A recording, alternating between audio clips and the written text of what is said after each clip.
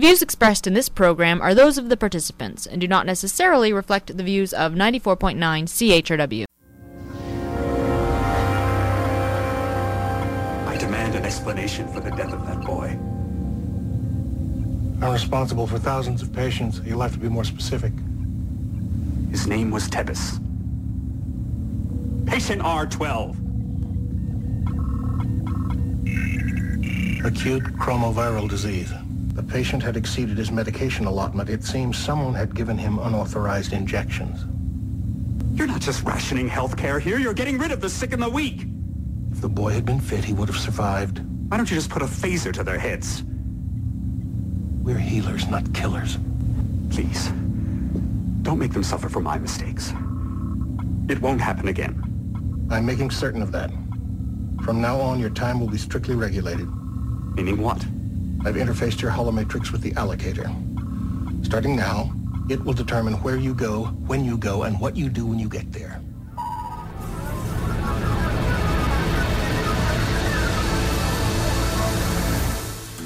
Good morning, London. It's Thursday, September 3rd, 2009. I'm Bob Metz, and this is Just Right on CHRW 94.9 FM, where we will be with you from now till noon. No, not right wing, just right. Fade into color, and color into black and white. Under the bedclothes, everything will be alright. And welcome to the show again today, where the number is, as always, 519-661-3600 if you want to join in on the conversation today.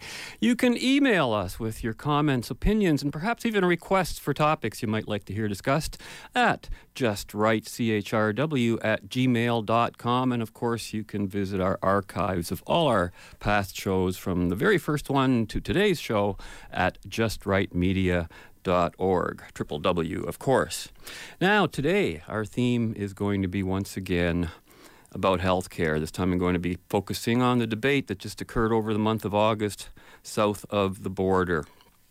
And boy, what a set of, shall we say, debates they were. I can't really call them a debate. They were more like public opinion sessions, since a debate would, you'd think that the result of a debate would actually affect the outcome. I don't think that that's what's going to happen here at all. Another thing I must say as sort of a prequel to this, because I'm not going to get into it, and you know, the whole debate is not really about health care, nor is it really about insurance, although it's constantly dressed in that garb. It's really about a free medical service plan. End of story. Free for all, basically. And that's not even conceptually insurance by any means, which is generally meant to cover those catastrophic events in your life and not the routine. And of course, what is going on south of the border is what is already happening here north of the border. You know, the U.S. healthcare debate is like watching a train wreck in slow motion. And the train's already been derailed, and the two sides of the debate, and in this case, the two sides I'm referring to are Republican and Democrat, are pondering which side of the track the train will eventually crash on, and never really arriving at any sort of conclusion. Some even believe they can get the train back on the track even after its wheels are no longer in contact with those strict and unalterable direction that those tracks would force the train, to follow. In fact, keeping the train off the track, careening around without a direction or destination, since it cannot be steered, and will simply follow the path of least resistance, that is actually what our so-called healthcare reformers actually want as a permanent condition.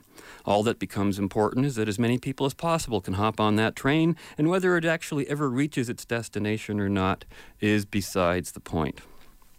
Now, if you've been paying attention, you know that the train I'm talking about is government-run healthcare, that the track is a fiscally sound and actuarially accurate economic base, and the destination is the well-being or health of a given individual passenger on that train. That's the symbolic image I just can't shake whenever I take a look at the healthcare debate as it is being discussed by politicians. And although many in the general public are in the same philosophic camp as the politicians, what has actually surprised me in the American debate, really, is how many members of the public have actually escaped all that hype and are really thinking for themselves. And they have found themselves under criticism. Now today's show, this is actually the second in a series of full shows that I promised to do on the so critical issue of government health care. The first show we started, and I've talked about healthcare before, but not for a complete show, and I've discussed other areas of healthcare, and I'm trying not to repeat those areas except where necessary with each progressive installment, shall we say. So, the first installment of this was, we just did it August 13th, just 3 weeks ago. On that day, we talked about the various states of health, states being Canada, the United States, and Europe, and a few other spots. We looked at healthcare horror stories here at home in Canada.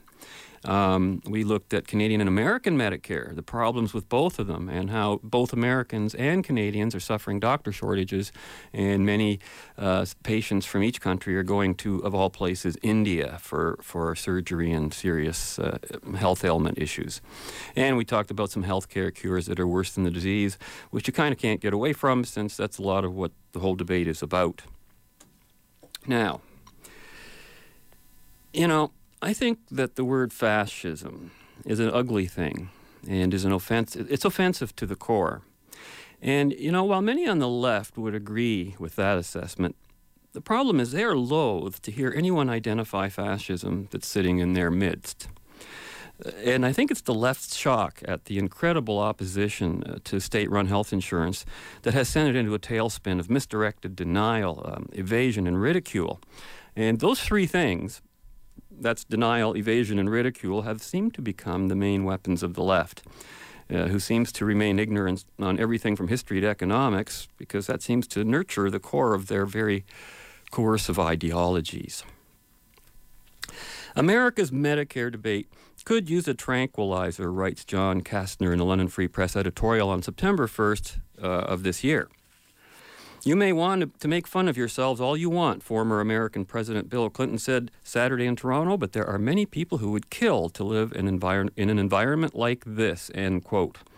And John Kastner writes, he said, that is obviously a view not shared by all Americans, as our neighbors are embroiled in a debate over public health care that has not only polarized the United States, but has turned divisive, ugly, and at times even vicious. To Canadians who accept and expect universal health care as a way of life, we find the tone of the American debate and the predictions of Armageddon remarkable. Now, end quote for a second. I think the reason is that's because Canadians don't debate. This country only offers a monologue on health care, not a dialogue. And no one's got any choice in the matter anyway, so what is there to debate? It's not like we're still making our choice. Americans still have a choice in health care, which they will lose forever if they bite on this Obamacare deal. So, but to continue with this editorial, quote, a point often missing is that the U.S. government spends more per capita on health care than we do in Canada, yet there are millions without coverage, end quote. Now, actually, this point is never missed in any of the arguments I've seen in favor of state health insurance. It's repeated ad nauseum over and over and over and over again, and yet it's an utterly meaningless point, coupled with a non sequitur. What does that mean? Okay, the U.S. government spends more on each patient than we do. Well, isn't that a good thing? No, we want our government to do? Aren't we all saying, well, I'd rather the government spent X dollars on health care than on, say, the Pan Am Games? You know what I'm saying? And yet that's considered a bad thing for something, for some reason. Then they add, and yet there are millions without coverage, which has absolutely nothing to do with the first thing. They're two unrelated points that don't mean anything. But never mind that. Here's what the editorialist thinks, quote, one would think that alone would prompt healthcare reform, but apparently not. So what's the problem? Someone needs to tell Americans that if you adopt a universal healthcare system, and even if it works pretty well, you can still complain about it, end quote. I'm just sitting there reading and I go, huh? Not only is that last sentence alarmingly cold-hearted and elitist, but this is one of the most intellectually and morally evasive editorials I've run across in a long time. It's just utterly mindless. And yet, it is indicative of the entire argument offered by the left from Obama on downward, and we're going to be hearing some of that later on. If you can't debate the issue, then debate the debate. That's what the left is doing right now. Call your opposition crazy. Call them divisive. Call them ugly. Call them vicious. But don't ever dare broach the issues that those divisive, ugly, vicious people have forced into the public arena. By gosh, you don't want to do that. Don't ever try to address their concerns. I never heard a single person answer any of these people, including any of the politicians. They just, talk around it. Yes, thank you for coming out and giving us your opinions, Mr. So-and-so. Isn't it nice that we're having a democratic debate? And blah, blah, blah, which it's not about at all. So small wonder that so many people are forced to resort to the symbolism of intolerance in an attempt to have their voices heard. And when they do that, the left brands them all as, nut bars and Nazi baiters, and once again avoids reality and avoids the debate at the same time. Here's one from the National Post, August 11th. Faithful flock to Obama's health plan by Ed Stoddard, August 11th. And byline says, religious left throws weight behind reform. And this is a news story out of Dallas, and it reads, liberal religious groups announced yesterday they are throwing their weight behind Barack Obama in a campaign to counter the surprisingly vehement conservative opposition to the U.S. president's plan to overhaul the healthcare industry.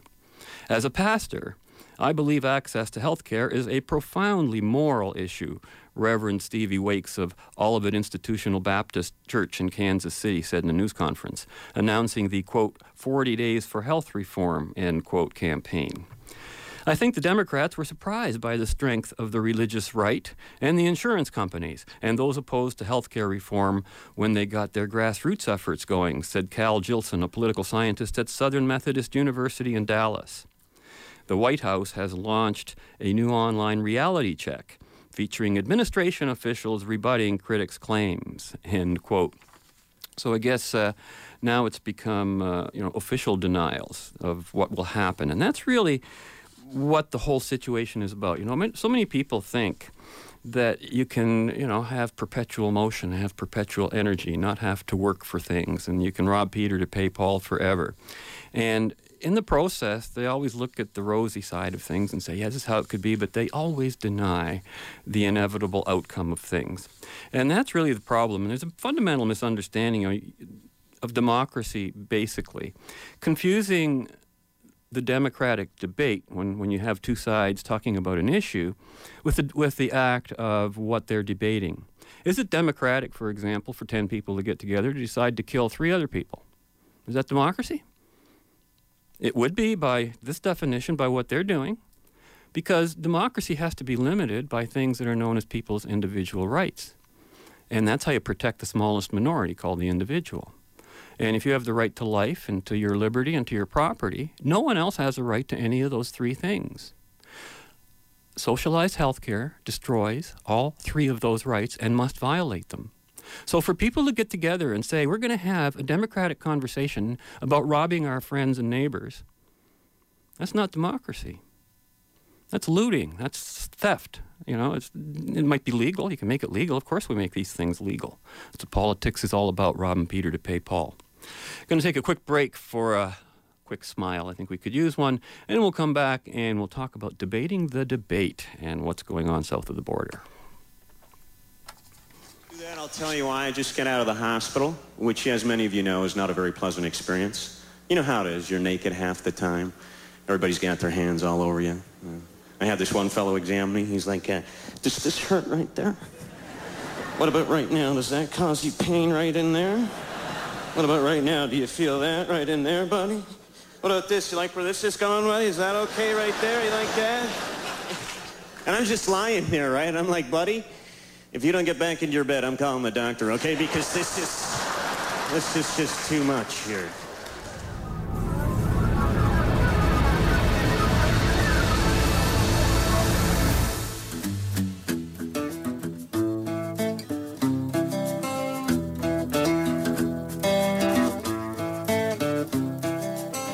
And have you ever seen anything like this in all of your years of public service?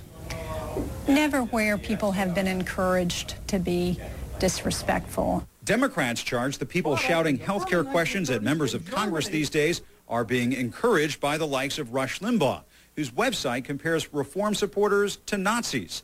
But Corey Lewandowski with Americans for Prosperity, a conservative group that's backing the protests, insists the anti-reform movement is real. How do you respond to the charge that this is all orchestrated and artificial if it's all coming from talk show hosts and websites? I think if that were the case, then you wouldn't see the massive turnouts that you're seeing at each and every event. I mean, the average person is at work when Rush Limbaugh's on the radio. As we were talking, almost out of nowhere, a bystander listening in on our conversation came right up to us to say, ditto. Thank you very much. And you happen to agree with this gentleman. I do. But Democrats are also flexing their grassroots. These former Obama volunteers were back in campaign mode. I really think you've got some folks who are very anxious about change, who really love to play the fear card. Corey Lewandowski says it's about facts, not fear. But time and again, he falsely compared Democratic health care proposals to a Canadian-style universal system. The ones coming out of the House are not Canadian-style universal health care, and you know that. Universal health care in any way, shape, or form is a bad notion. And that was from, on August 11th, CNN live broadcast that I took on the whole healthcare debate south of the border. And, of course, they're debating the debate. And you notice how carefully they, I thought Canada was supposed to have the healthcare system to be emulated, and yet in a debate south of the border, everyone's going out of their way to make sure that our system is not the one that Americans are going to get. So what is it they're so afraid of? Despite all the assurances that X won't happen. For example, abortions won't be paid for, illegal aliens won't be covered, private insurance will not be affected, personal health care will improve. Despite all those assurances that that's not part of the current health care plan proposal, this belief simply denies a fundamental principle of causality. You drop the ball, it starts to roll. It's going to go in a certain direction. Nothing you can do to stop it. They therefore believe that rationing can be avoided, when it never can, even though that's an impossibility. They believe they can avoid increasing deficits, even though that's an impossibility. And even if they raise taxes through the roof, they'd still have to increase deficits, which they will do in some way, shape, or form. They already have set new records on deficit spending. So you have this denial. And you have this belief, you add that to the denial, that the U.S. can escape all of the negative effects experienced within its own borders. I mean, they've already got nightmare stories with Medicare and, issues with other nations. It's just that denial and that belief are both fundamental to the so-called healthcare reformers. And I keep saying so-called because healthcare is not being reformed in any way, shape, or form, neither here nor south of the border. It is gradually being monopolized by the state. And it's just done one step at a time, and it started a long time ago. We'll get into that a little bit later. Then there's this issue of, we're not going to be like Canada. We're not going to have socialized medicine. We're going to have private options and private choice, and the government will get into partnerships and blah, blah, blah, blah, blah, blah. There is no such thing as a public-private partnership. This is a complete fallacy. It's a fiction. To say that you will allow private practitioners and private insurance companies to continue to operate while government dictates the services, the prices, and the conditions that those private quote-unquote companies must adhere to, how is that any different from the government running the whole thing in the first place? State control of private enterprise and of private choice has a very explicit name, and there's no other word for it. Check your dictionary. What's the word? It's fascism. There is simply no other word in the dictionary to describe this political relationship. And yet you see the left falling over themselves to deny, A, that that's what's going on, and B, that anybody who tells them what's going on, that doesn't mean the things that fascism meant. Of course it does. My goodness. Pick up a history book. To say that an economic activity is private means to remove it from the realm of government entirely, a separation of economics and the state, which is the definition of capitalism. Private property is a valid concept only in a capitalist economy. Private property is incompatible with any form of collectivism, be it socialism, fascism, communism. You just add all the isms you want. This is one of the political realities that the left continually denies, in addition to the actual reality it denies, and that fascism is both the means and the objective of all the advocates of increased government intervention in the economy. And so they dismiss and they make fun of anybody who strikes at the true heart of the issue as some kind of Nazi-baiting alarmist who's exaggerating his case to the point of ad nauseum. Therefore, anyone using any of the symbols of fascism in the healthcare debate is just a kook. Hitlerian mustaches and swastikas, hey, they're supposed to be offensive. That's the point. And so is fascism. But if it's politically incorrect to criticize fascism by using fascist symbols to illustrate the offensiveness of government-run healthcare, then you're no longer a free citizen. Come on. Why are they even talking like that? You ever remember? It's been a theme on this show for 3 years, how the left always wants to avoid a debate. They're just not in on the debate at all. Democrats, they call this, being encouraged to be disrespectful when you use symbols like fascism and, Hitlerian mustaches and stuff. And you heard that in the last audio excerpt. They're wanting to deprive you of your choice or steal your money for their choice is apparently not being disrespectful in any way. No way. And apparently calling a thief has become disrespectful, if that's how they're going to think about it. Democrats say it's about fact, not fear, saying that their universal health care system will not be like the Canadian universal health care system. But none of that will change the inevitable outcomes, given the path that America has been on for quite some time now. Which brings me to this. Again, I've referred to this essay many times. This was written in 1962. I'm going to read a different part of it today. As a special supplement to the Objectivist newsletter, and was written by Dr. Leonard Peikoff in June of '62. Now, I quoted a passage from this last time, and this was written only weeks before Canada's first socialized medicine system took effect in Saskatchewan on July 1st of that year.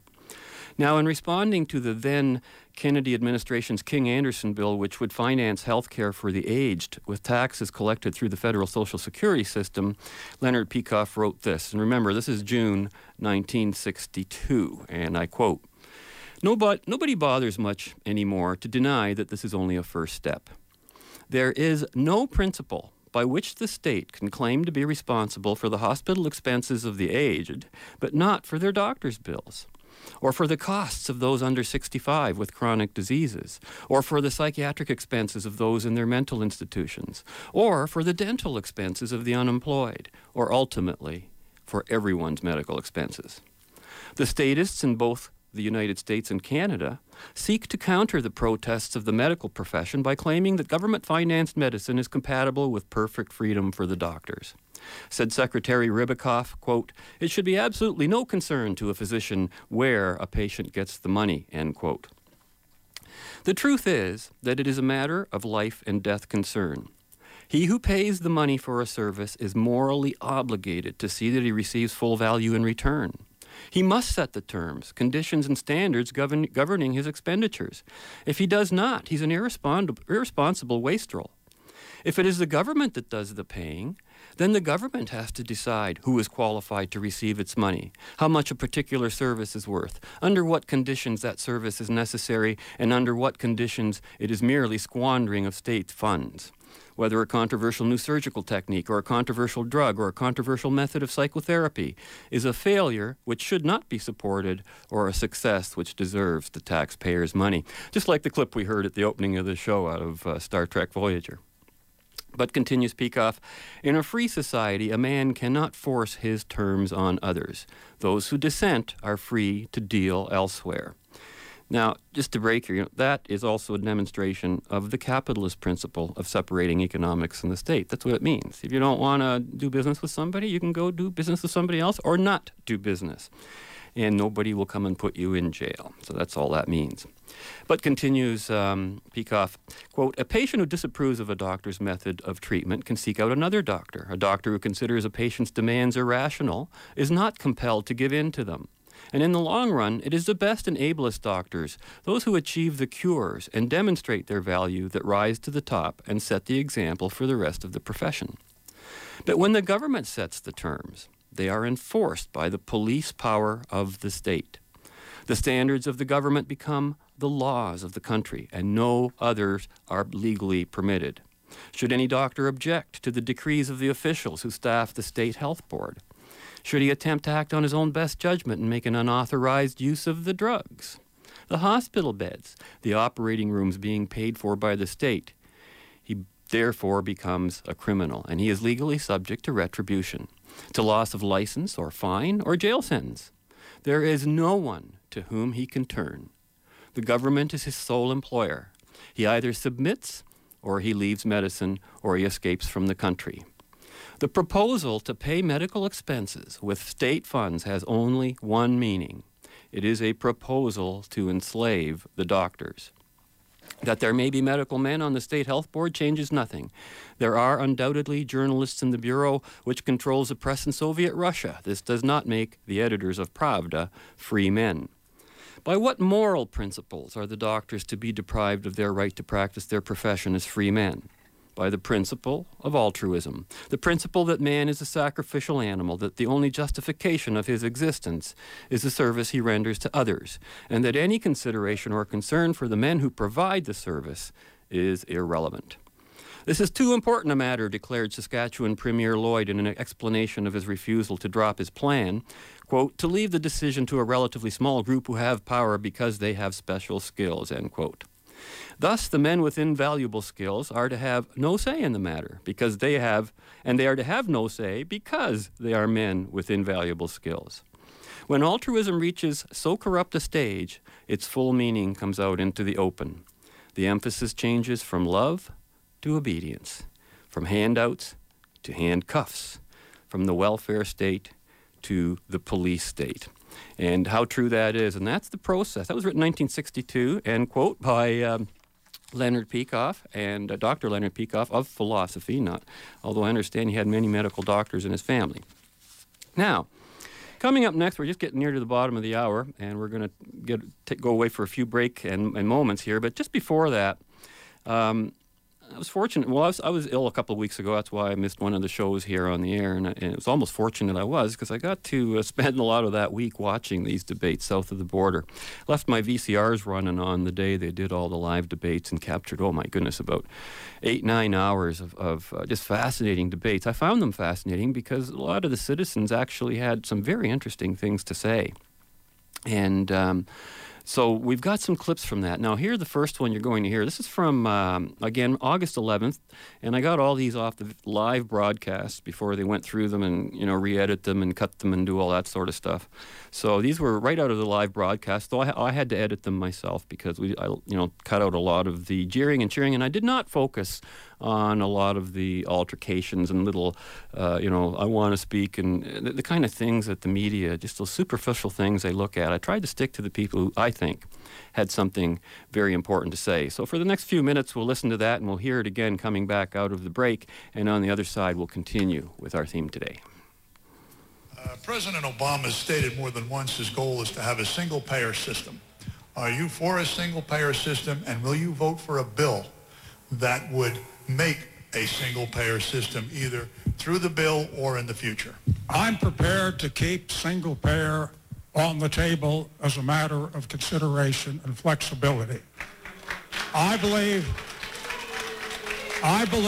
that when we're in the formative stage of figuring out what to do, that we ought to consider every option, and we ought to hear the people out. I know the public opinion polls are high in favor of single payer. I know that. Okay.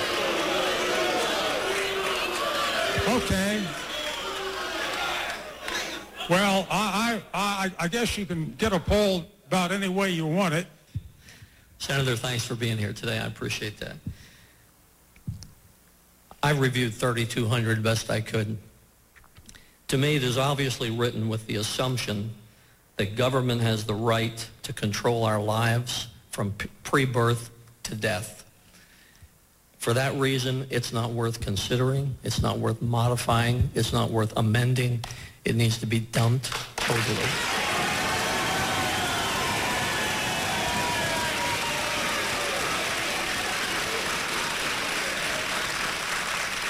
I believe the polls show that most people are happy with their health care. There's a few problems. The illegals. They shouldn't even be here, let alone outside the government. I would ask Congress to do something to send them home so we don't have to deal with that. There are people who don't want to pay for coverage. Then let them pay for the service when they get the service. We shouldn't have to provide for that. There are some people who are both evidently, they would like to have care, they're unable. President Bush used to say, help those who can't help themselves. Let's focus on those minor problems. Let's focus on tort reform. Let's focus on helping people carry their coverage over to a new job. But leave us alone. That's all we would ask. Would you leave us alone? I would like to ask you today if you would commit to working on those problems rather than throwing everything into turmoil. That would be my request. Well, would I commit to working on those problems and not throwing everything into turmoil? That's a pretty generalized statement that I can agree with. Thank you. I am a Republican, but first and foremost, I'm a conservative. I don't believe this is just about health care. It's not about TARP. It's not about left and right. This is about the systematic dismantling of this country. I'm only 35 years old. I have never been interested in politics. You have awakened the sleeping giant. We are tired of this. This is why everybody in this room is so ticked off. I don't want this country turning into Russia, turning into a socialized country. My question for you is,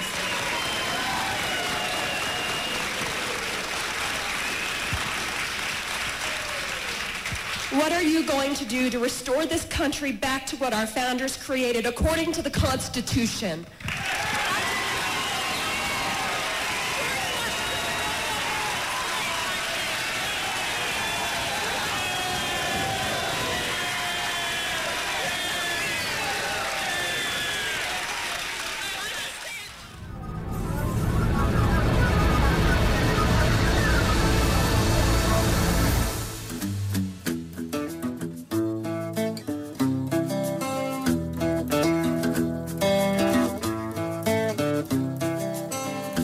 To state that I'm in opposition of this health care. The government hasn't done anything right. One of our Pennsylvanians last week asked you the question with the results from Social Security, bankrupt, Medicare, bankrupt, Medicaid, bankrupt. You're taking our kids' future and post office and taking our kids' future and driving it right into the toilet. We cannot afford this. Period. Keep the government out of it. We're doing just fine. Thank you, sir.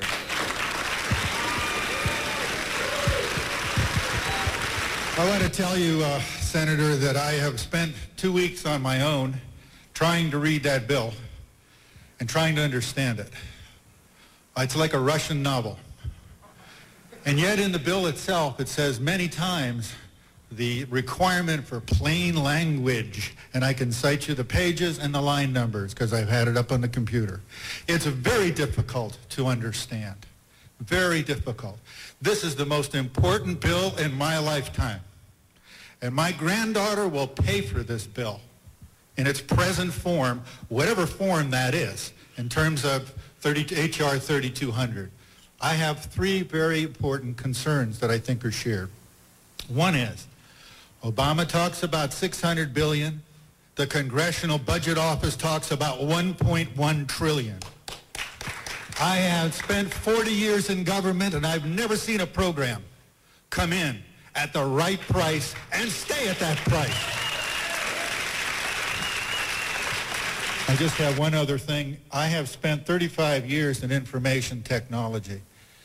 I've read this bill very closely. You are about to concentrate more information about more Pennsylvanians and Americans in this bill in one place in the computers of Washington that has ever occurred. In fact, the CBO, the Congressional Budget Office, says it gives you the right to enter using our Internal Revenue Service. And page 58 talks about entering our own accounts, our own, because financial responsibility has to be ascertained. My final comment is this. Massachusetts has tried something like this. Tennessee has tried something like this.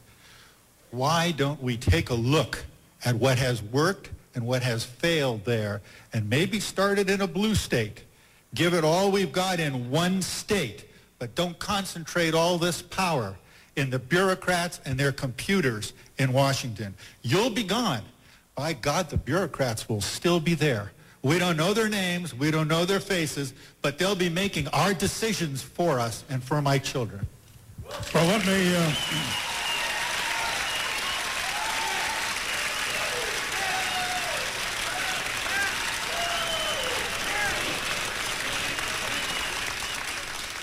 And welcome back. I didn't mention that was, of course, Senator Arlen Specter's debates that were held on that day. And he, of course, was the senator turned Democrat from being former Republican, which a lot of people were questioning as well. Some very, very telling opinions expressed by the people in attendance. By the way, when we were just in the break there, I know we had a caller trying to get through who just happened to ask about monetary policy and how it might reflect on health care. Monetary policy is worth a whole show in and of itself, but briefly, it affects everything the same way. If you're printing more cash than the number of goods you're chasing, essentially, you're going to cause inflation. And that's what's been going on dramatically in the United States right now. And it's one of the things that's not even being accounted for. As I say, there's so many dimensions to the whole healthcare issue. Each one, you could spend hours on them. So, and I intend to do that over the time, but boy, of all the issues we could be looking at, this one is not black and white on the face of it, except for the simple morality of it. You know, we just got to stop this robbing Peter to pay Paul. Now, far from a healthy debate, reads the headline in the National Post by Tom Blackwell. All hell breaks loose as Obama pushes care reform. And he writes here in that article, quote, "For weeks, Democratic politicians consulting their constituents about the president's health reform push have faced angry, shoving crowds, complaining that a plan to bring about universal medical coverage was tantamount to communism or fascism or even racism. Analysts say vociferous opposition springs out of an American psyche that is wary of government and prizes personal freedom and responsibility, a mindset already rattled by the string of bailouts." James Morone, a Brown University political scientist with ties to the Obama White House, says the current battle should come as no surprise, given that 10 presidents, from Roosevelt to Nixon, have confidently set out to introduce national health care, and every one of them failed. What has brought the issue to the fore again is as much the system's cost as the morality of all those uninsured. The United States spends 15% of its GDP on health, almost twice Canada's level, and well above that of any other industrialized nation, fueling the federal deficit and burdening industry. And there again, you see, there's that thing that the other editorial writer said nobody ever talks about, that they spend more than we do. They always mention that. And the article continues, and yet experts say many Americans reject the notion they have a moral obligation to ensure that everyone gets decent care without going bankrupt. Says one respondent in a focus group, "You're telling us that if I can only afford a Volkswagen and my neighbor can afford a Mercedes, I should get the Mercedes too, just because?" End quote. Even strong advocates of reform say the administration must appeal more to self-interest. How change can aid the already insured middle class than to altruism to sell the idea, end quote. Now, interesting that they, we have to sell to self-interest, which of course is what's driving the whole thing anyway. Altruism is just inverted self-interest. And, but, the thing is, why doesn't anyone ever suggest, morality or justice? If they say the issue is about morality, why not come to a conclusion based on that? I wonder. The National Post goes on to list the following proposed changes to America's healthcare system under the Obama proposals. Number one, and this is one you don't hear about, the requirement that all Americans must have health insurance. Now think about what that means. This means forcing everyone to have health insurance. That means that not having health insurance will therefore have to become a crime. That means being caught in public without your health care ID would be cause for arrest and detainment. It'd be like being caught driving without having a driver's license. And if everyone is forced to have health insurance, then why bother with any administration at all? Why bother with any talk of competition or choice or premiums or insurance? Why not just have the government pay for anybody who walks into a hospital at any time and just pay for all of it out of taxes? And this way you don't even have to force a single individual to buy anything. If 100% of the people have to be legally insured, then why bother with insurance premiums at all and give everybody the same coverage? That's pretty much where Canada, in particular Ontario, is today, and that is called socialism. But that's not where Obama wants to go, and he thinks he can stay away from it.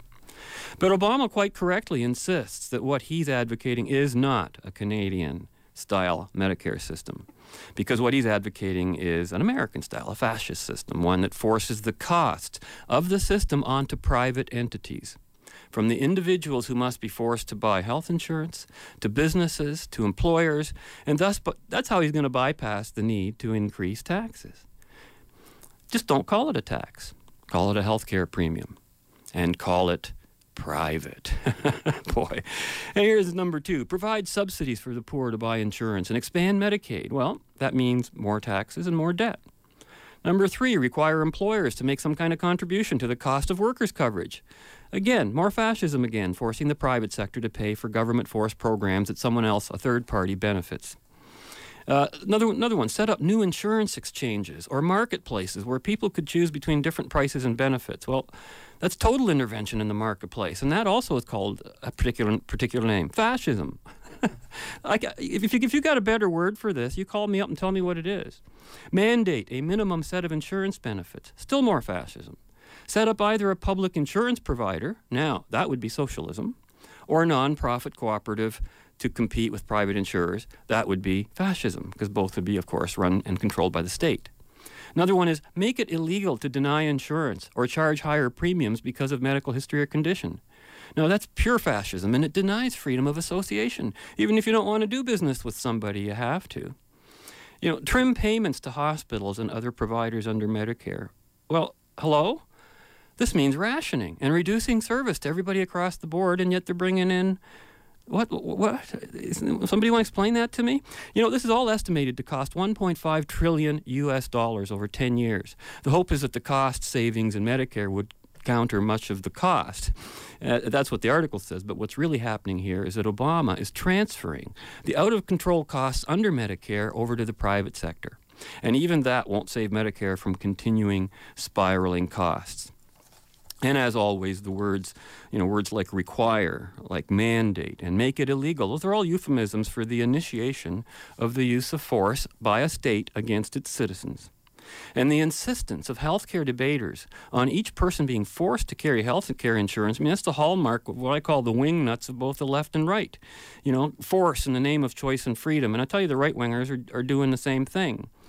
And the problem is with both of these solutions is that government is not the referee when it's running a government health or insurance plan. You got a problem with that plan or the healthcare system, who are you going to run to? There's no police anymore because the police is the same guy. You've seen those old movies of these corrupt little countries or even communities where the sheriff runs everything.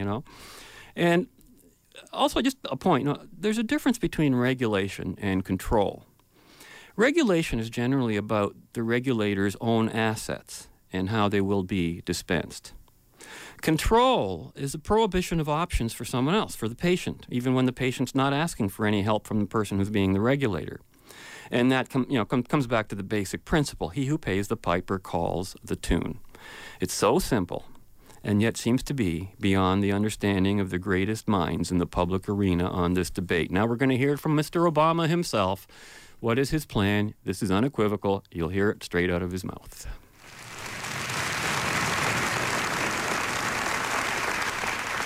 Under the reform we're proposing, insurance companies will be prohibited from denying coverage because of a person's medical history.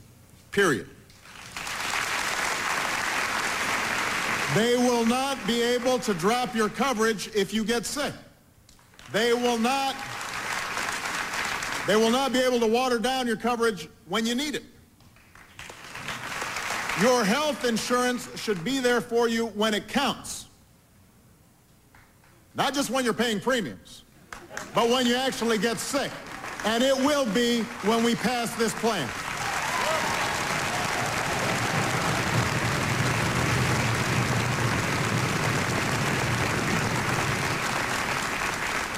Now, when we pass health insurance reform, insurance companies will no longer be able to place some arbitrary cap on the amount of coverage you can receive in a given year or a lifetime. And we will place a limit on how much you can be charged for out-of-pocket expenses, because no one in America should go broke because they get sick.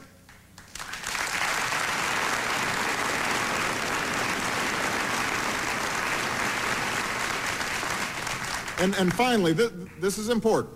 We will require insurance companies to cover routine checkups and preventive care, like mammograms and colonoscopies.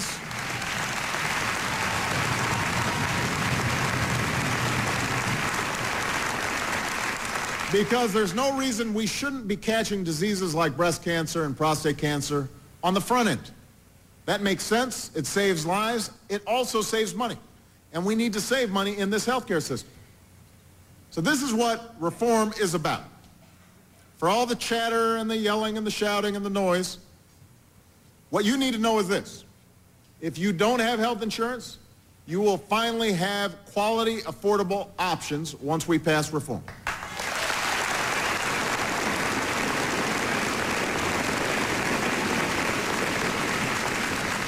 If you do have health insurance, we will make sure that no insurance company or government bureaucrat gets between you and the care that you need. And we will do this without adding to our deficit over the next decade, largely by cutting out the waste and insurance company giveaways in Medicare that aren't making any of our seniors healthier.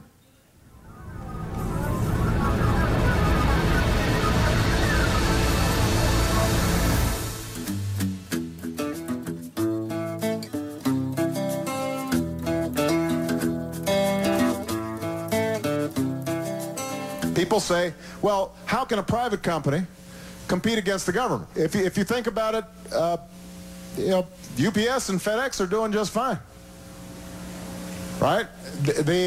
No, they are. I mean, it's the post office that's always having problems.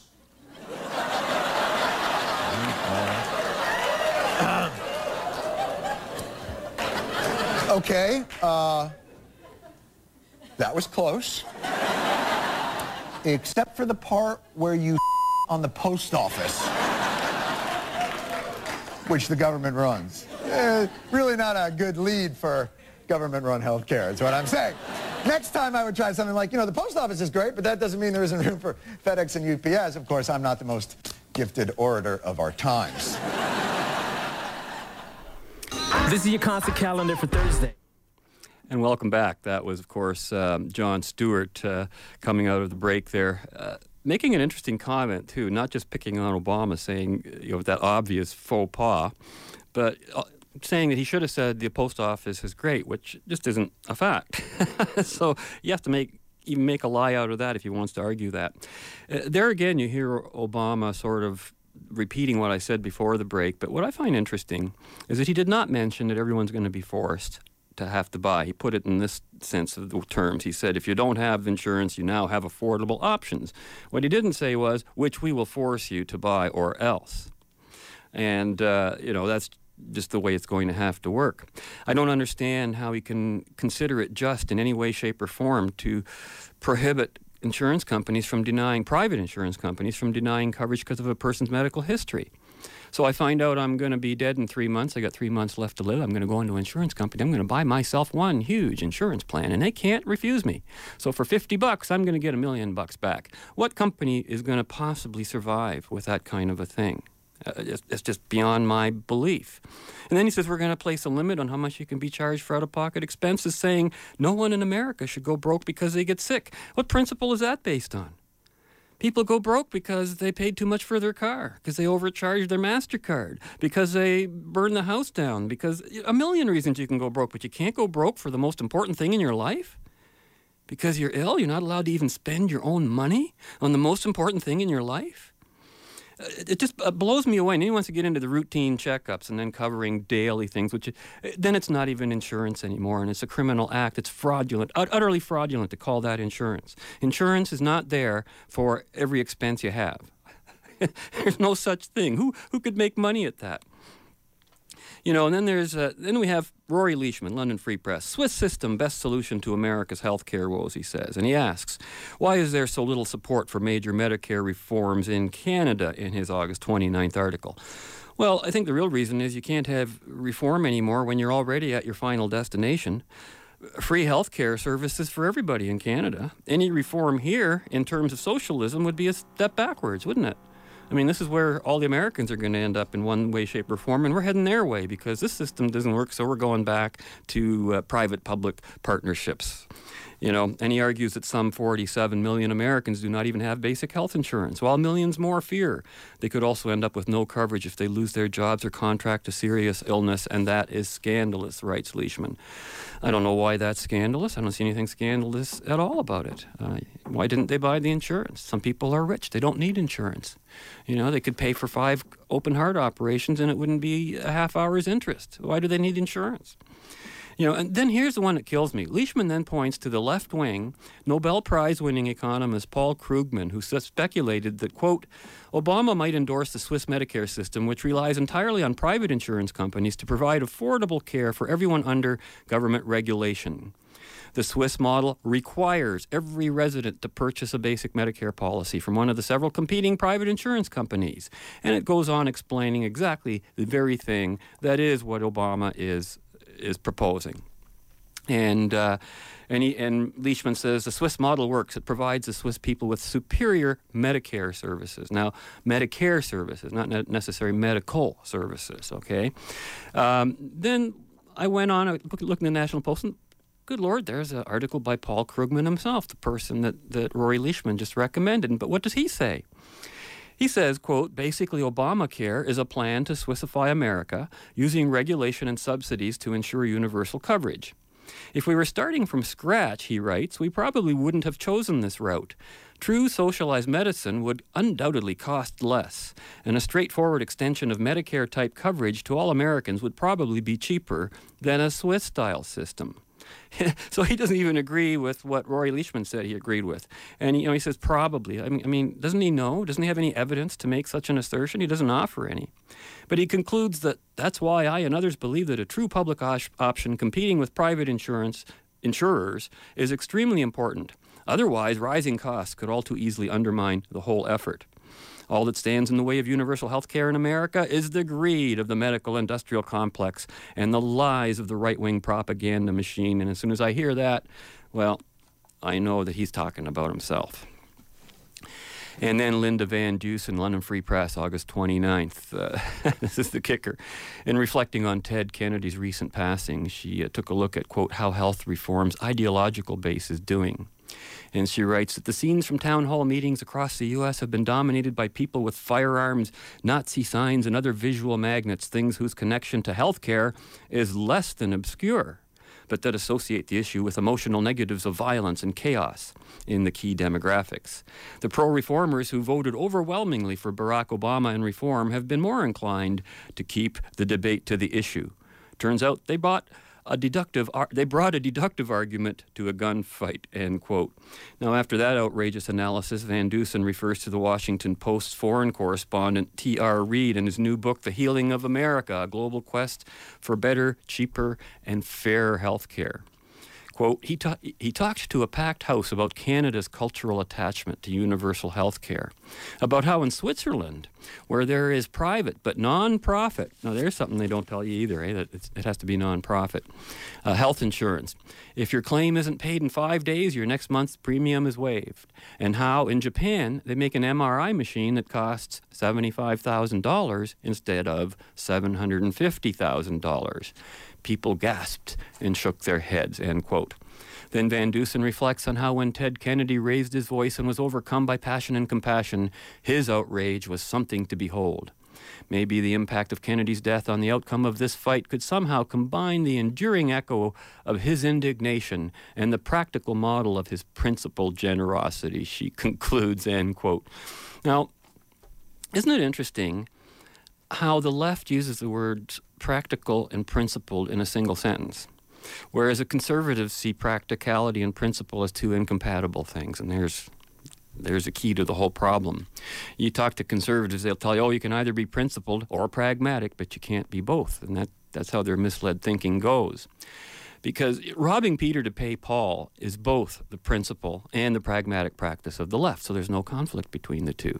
They don't believe in private property. They don't believe in consensual trade. They don't believe in any of the principles of free capitalist society, other than their own personal freedom. Everybody believes in that, but they don't believe in freedom for others. Now, conservatives, on the other hand, they talk capitalism, and they practice socialism or fascism. That's what they're always doing. And so that's why people perceive them to be dishonest. That's the sense. That's where it comes from. You keep telling me one thing, you say you're a capitalist, you can't even morally defend it. You're always defending it on, grounds of altruist goals, of the public good, things which are just fictions, complete fictions. And one thing I've learned is even if you're wrong, being consistent between principle and practice will win any debate over the inconsistency of contradictory principles versus practices. That's why, as an ideology, conservatism has been losing the war even when conservatives win elections. The real trick, of course, is not just to be principled, but to be right. And that's it for today's show as we leave you. And we hope that you'll join us again next week when we will continue our journey in the right direction. Hey, until then, be right, stay right, do right, act right, think right, and take care. Fade into color, color it to black and white. Under the bedclothes, everything will be alright. I actually went for a physical. I had a big full physical, which I'd never really had. I'd never had a full physical before, and I just never had. I think they give you one when you're like 6 when you start school, and then I felt fine.